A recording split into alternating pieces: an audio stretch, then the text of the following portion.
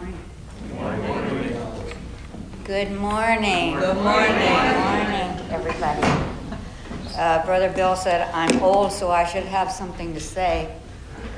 I did not say you were old. He said you're elder. No, but what I was thinking about is growing in grace. But grow in grace, 2 Peter 3:18, and in the knowledge of our Lord and Savior, Jesus Christ. To him be glory both now and forever. Amen. And growing in grace is the only way we can grow. Without his grace, not much going forward. Amen. We want to welcome our friends here, and I told them we'd like to hear from them today. You agree with that? Yes. Well, don't get too enthusiastic about it. Do you agree that our friends, we'd like to hear from them? Yes. Okay, good. That's a little bit. Some were sleeping, guys. They really like it. They do. Yeah, let's gather. There is great hope in his name. There is power to heal the sick and lame. He will never turn the night bed to flame. There is great hope.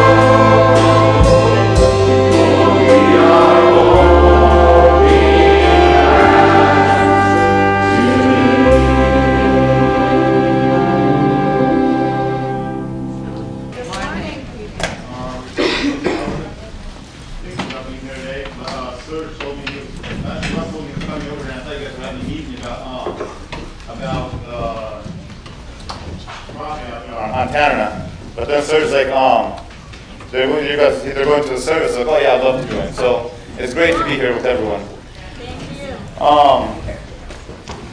Pastor Bill had mentioned that I'm kind of, nobody's seen me that often lately in Delta in general, and there's a reason why. So some of you may already know, I've talked to some of you throughout the town.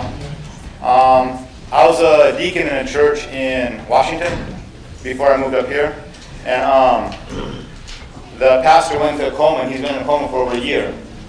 And so the church requested that I go down there and fill his position for the time being, and then in general, just fill his position. So that's why I've been not been in Delta for a while, because me and my whole family actually moved down to Washington in August to fill the position of pastor in the church where I was a deacon at. Are you back? Well, I'm back to finish some stuff, but no, I'm down there. We're down in Washington for we have plans, and we think we're going to do things one way or another, but God has other plans, and He leads us as He will. So this is where we are right now in life. We're down there, and I ask, even though I'm not here very often, that if you guys can, when you do remember, keep us me and my family in your prayers, and likewise we in ours. Like Pastor Bill had mentioned earlier, before we moved to the U.S., we had people were telling my parents, "Where are you guys going? Those Americans are evil. They're going to sell your children to slavery. They're a horrible country, and America was the enemy." And when we were going in, with the fear and understanding that we don't know where we're going. We didn't know the language. We didn't bring anything with us. We left sold everything, left the money, and we came here empty-handed, essentially, just with the clothes on our backs. And eventually, obviously, we found that that's not the case. They said, you guys are going to be living under the bridge. They won't give you any housing, whatever else. And in our minds and in the Slavic minds and hearts, America was the enemy. Sure. And even later on in life, I was raised in a Slavic church, and the holier than thou mentality, where they don't know better. They're just they're not the right kind of Christians. And even in that, it was still the American mentality was still kind of the enemy of what I grew up and what I believed. Once again, with more life experience, you understand different. And with the environment now in general in the U.S. and everything else, where everyone's the victim and everyone's the enemy. It's the same kind of thing. And I just would like to remind us for ourselves and for going forward as a body, as the Church of Christ. Sorry, I didn't bring my Bible. I wasn't expecting to be up here, so I'm going to read from my phone. But Romans. For by the grace given to me, I say to everyone among you not to think of himself more highly than he ought to think. Holier than thou. I know better than them. They're like that because they don't know they're not the right Christians. They're the enemy because they're different, just because they're American, I'm Russian. But think with sober judgment, each according to the measure of faith that God has assigned. For as in one body we have many members, and the members do not all have the same function. So we, though many, are one body in Christ, and individual members one of another. Having gifts that differ according to the grace given to us, let us use them in prophecy, in proportion to our faith. If service, in serving. The ones who teaches in his teaching. The one who exhorts in his exhortation. The one who contributes in generosity. The one who leads with zeal. The one who does acts of mercy with cheerfulness. And in these times, or any times, because there's nothing new under the sun, just let us remember that we are one body. We are one body in Christ. His mercy is renewed on us, and thank God for that. We different functions, different gifts, different things, different ways of life, different everything. But we are one body, and thank God for that. And it's wonderful. I grew up in a totally different kind of service, where there was churches where men and women sat on separate sides. There was different kinds of understandings, and more conservative, more liberal, different kind of where I was different churches that I now come to be a guest at, and it's sometimes difficult to swallow that pill. Sometimes it's difficult to understand that we're all one body. We're all children of God. Right. Because sometimes it's like, well, no, I'm better. I know better. But thank God that we're all one children. There might be different gifts, there might be different communities, different things, but we're all one body. And may God the Lord help us remember this and stay true to that understanding that we are His children. Thank the Lord. Amen. Thank you.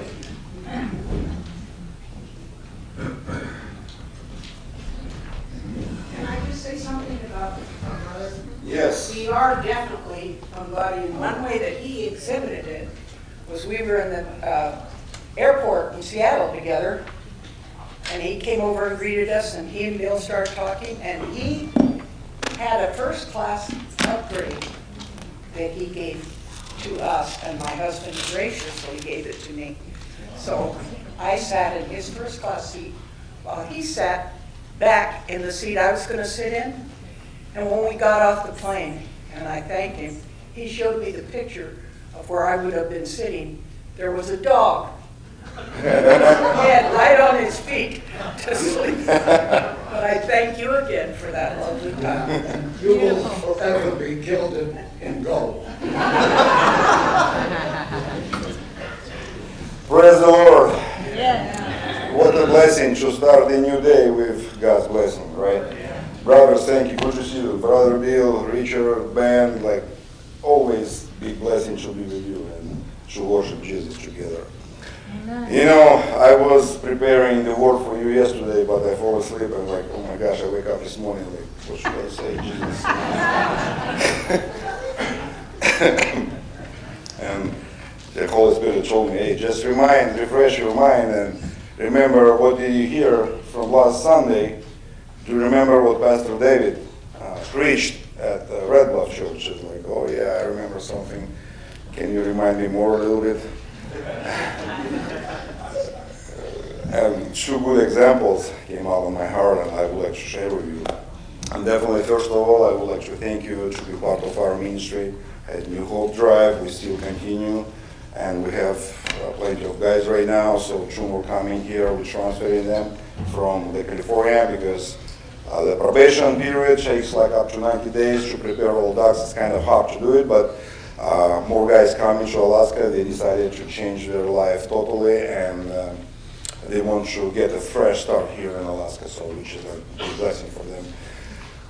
And definitely, we have some plans, and we will probably talk to brothers in the Monday morning meeting. So how we see that, how we see the future together. So what we can do more probably, because we see that God He gives us more opportunity to serve to refugees right now. No more refugees coming through Delta Junction from Ukraine. So and those people they require our help as well. So we see like God give us new opportunity to help somebody, so definitely we want to use it, right? So we cannot reject to help somebody, because that's our calling as a Christian people. If we count ourselves, the children of God, the children of our King, so we have to help. I would like to read a little bit from the Bible to put some foundation for the short speech, and it's going to be the message from epistle from Ephesians, right? Ephesians? Yeah. I don't speak much in English, so that's why maybe some words, forgive me, second language, you know. Yeah, and you know that message, Apostle Paul, he wrote from the prison. He was in prison during the time, but he would like to support the Christian in this city, and he wrote the message.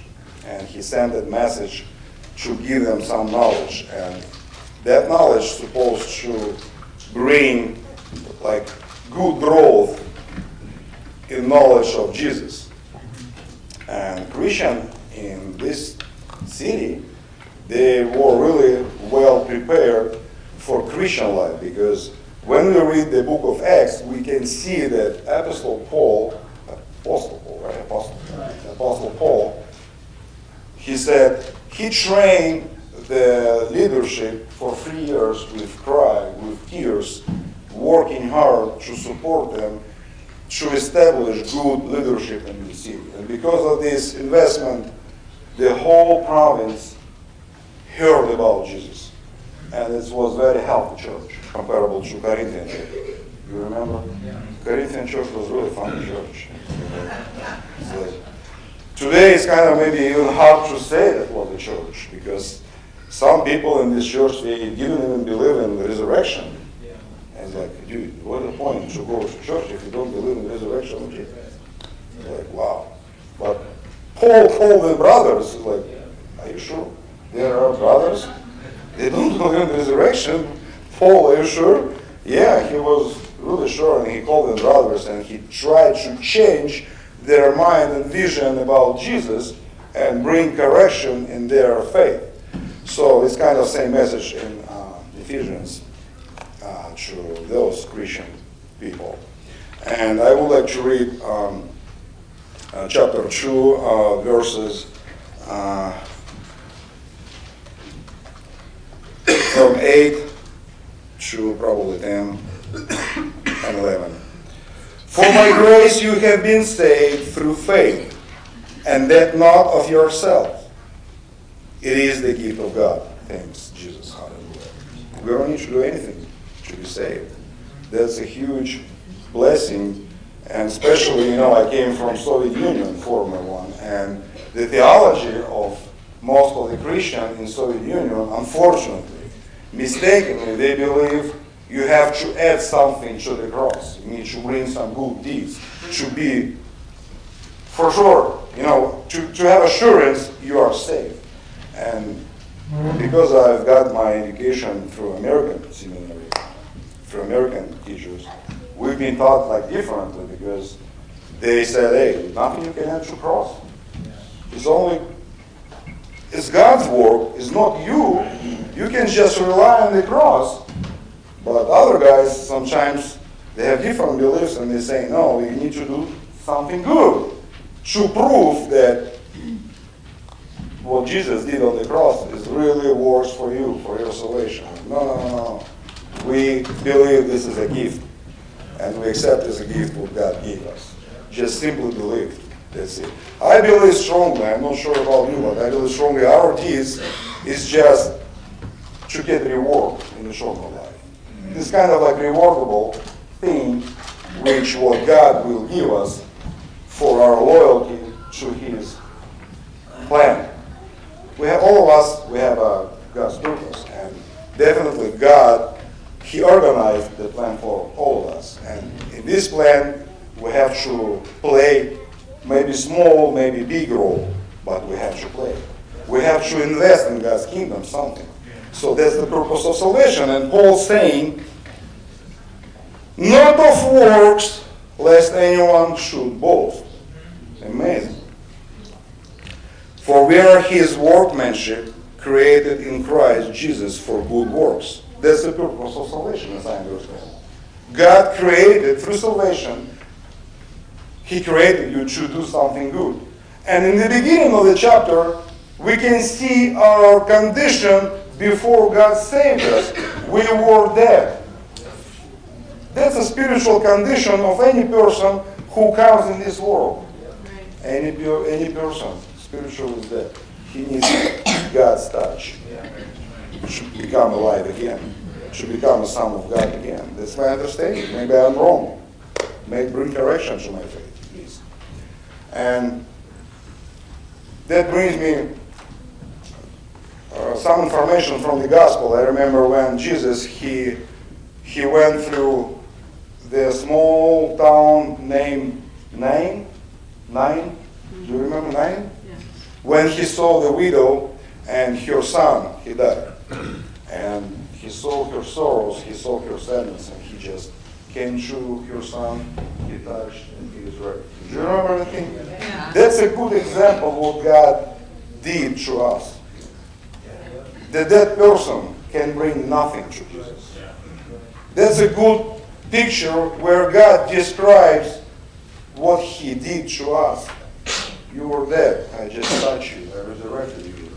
To new spiritual life, to bring you birth. And now you can be able to do good deeds. That's the purpose why God saved us, to do good works. That's why He's saying next. I checked something out of the context, but it's really important. we should walk with Him. Walking with Him definitely requires spiritual growth, right? Especially for Gentiles. You know, Gentiles are special people among Jewish believers, because some ethics, some moral things is really understandable for Jewish Christians, but not understandable for Gentiles. That's why they practice many horrible things. That's why Paul's saying, verse 11, therefore remember that you, once Gentiles in the flesh, were called uncircumcision by what is called the circumcision made in the flesh by hands, that at the time you were without Christ. The main word in this verse, remember. God wants us to remember something. I know we have good memories. We have good memories about something what happened in our lives. Let's say me, I remember like my first kid born. I remember when I met my wife. We have good memories, and those memories basically build up our life. That's how our lives contain, right? Memories, good memories. But sometimes we have a bad memory, especially when we do something bad. And probably we would like to erase these memories from our hard drive, from our mind. But unfortunately, it's not really good. It's good desire, but unfortunately you cannot do it. You cannot deliver yourself from these memories.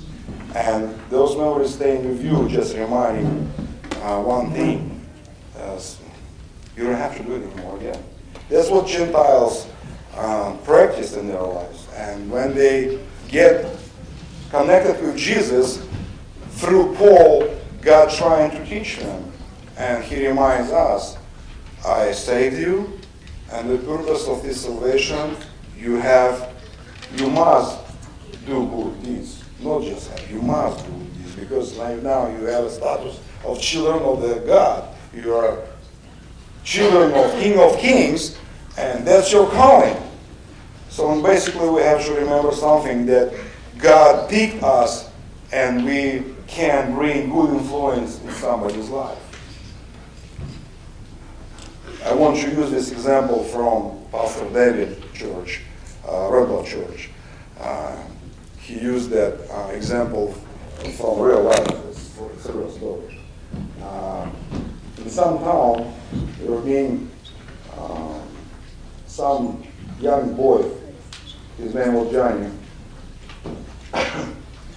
He had Down syndrome.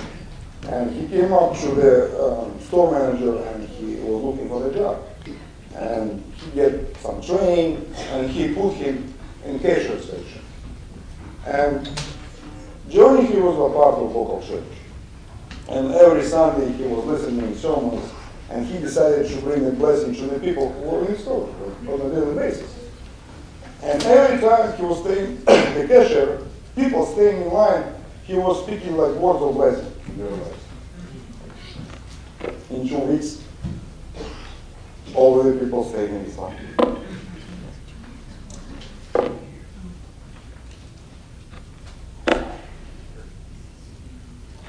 I believe that God calls us to speak words of blessing in somebody's life. In 2 weeks, people didn't want to stay in other lives. Just, hey, manager, do you want Johnny to serve? It's like people were staying in line for 2 hours, just waiting when Johnny will give me the receipt, check for the groceries. It's like, oh, what a moment. And manager, he had opened more 5 cashier stations, and people didn't want to go there because they want Johnny's blessing. And I go, God, you can use the guy with Down syndrome to bless other people. Yeah. People's lives will change because he spoke word of blessing. And the church grew up triple during his work at the store. And I'm thinking, God, if you use the guy who just didn't have any theological education, he doesn't have anything. He doesn't even have normal ability to live normally because of his syndrome. But you use him to bless the other end. many people got saved through his words of blessing. That's what I believe that call should bring blessing in somebody's life. And when we speak the words of blessing and we prove our faith by this, the Holy Spirit changes the hearts of people. Amen? Amen. And that's what God wants us to remember. Remember who you were. Remember who you are right now. Right. You're a saved person. You're a kid of the King of Kings. Right. We're children of God, like Peter said this morning too. And that kind of message gives me desire to serve more.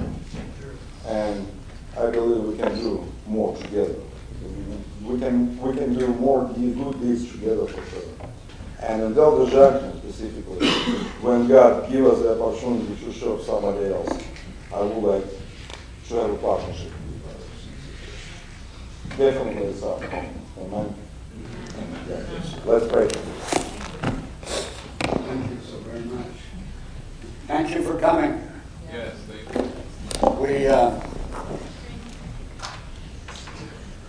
Some of you need to understand, I'm sitting here thinking of the goodness of God and our connection with, the early time, the Russians as they flooded in here. And sometimes we'll sit down and remind you of that because John Dufendock years ago woke up out of a dream that the Lord had spoken to him about a specific group of Russians in a specific town in Russia behind, in the Iron Curtain and with all the stuff. And they showed up here at our doorstep from that very town. So put that, in the forefront of your thinking, because God is bringing a family forth. And I was thinking today, we want to bless all of you brothers here in a minute. I want to lay hands on you and speak into your lives. And even since I saw you last, Peter, the frame of your growth is obvious. And that's what God is after. The central message for all of us is grow up. And it can be embarrassing when we see God put his finger on things in our lives that show that we're not there yet. But we do have the promise of his consistency. And I'm going to read this scripture to you, and you guys take this, because the little bit I've seen, and our brother here, we thank you for your heart and for your outpouring. We recognize you as our family, your family. We're yours. And, of course, we're going to bump into each other with differences. I've been married 66 years, and I found that on occasion, Agnes does not agree with me. Every once in a while, maybe every 4 or 5 years, we have a difficulty. And if you believe that, I'll sell you a bridge over here. Here it is. Paul is speaking, and he says this, and take this personal today. We are bound to thank God always for you, brethren, as it is meet, he says, because your faith grows exceedingly. And just your comments today, my friend, about Seattle and that. We have friends in Seattle. I have a lot of friends that you need to know, and they need to know you. We're going to have a continuity and an openness across the world, because it'll be an emergency to know who we can trust and who is born of God in the hours ahead. Your faith groweth exceedingly, which means you trust God. And the love of every one of you all aboundeth toward each other And that abounding love means growth. We don't love anybody naturally. I was drawn to a good-looking woman. It was passion. It was primarily lust. And God had to deal with everything within us to bring that relationship into something that He could deal with. And so the thing that we've seen, and I want you to keep central on the forefront. And it's very simple, but everything of the natural soul wants to do. And the soul of God, the soul that God is intentionally bringing to Him, is a soul that realizes it's not in us to do this, but we are there to be His instruments. And it must come from the Spirit of God and not from the mind of man. And you're among people here. We've accomplished quite a few things. God has helped us. And from the exterior, it may appear that we are really a spiritual crowd. But all of us, when we see the reality and the growth that God is requiring and the dying to our way every day, it is a humbling circumstance. And I just feel I'm so gratified for you guys to walk in here today on a Saturday morning and just open your hearts and show your friendship. It goes back to Duthendorf's dream.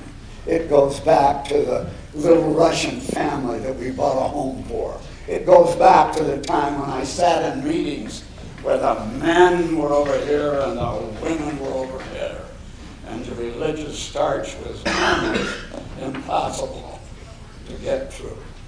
And I want to say this, and I know that our people are with you, and that is, where the Spirit of the Lord is, there is liberty. Amen. You are free. You're not under men. There will be men that you'll be accountable to and talk to. And I talk to you, Peter, today, so I've known you forever, because we don't find many deep-rooted people who are ready to lay down their lives. You're a rare bird, okay? There are a lot of people who are infused with information about all the great things of God. But as far as laying their life down, that's rare. It's difficult.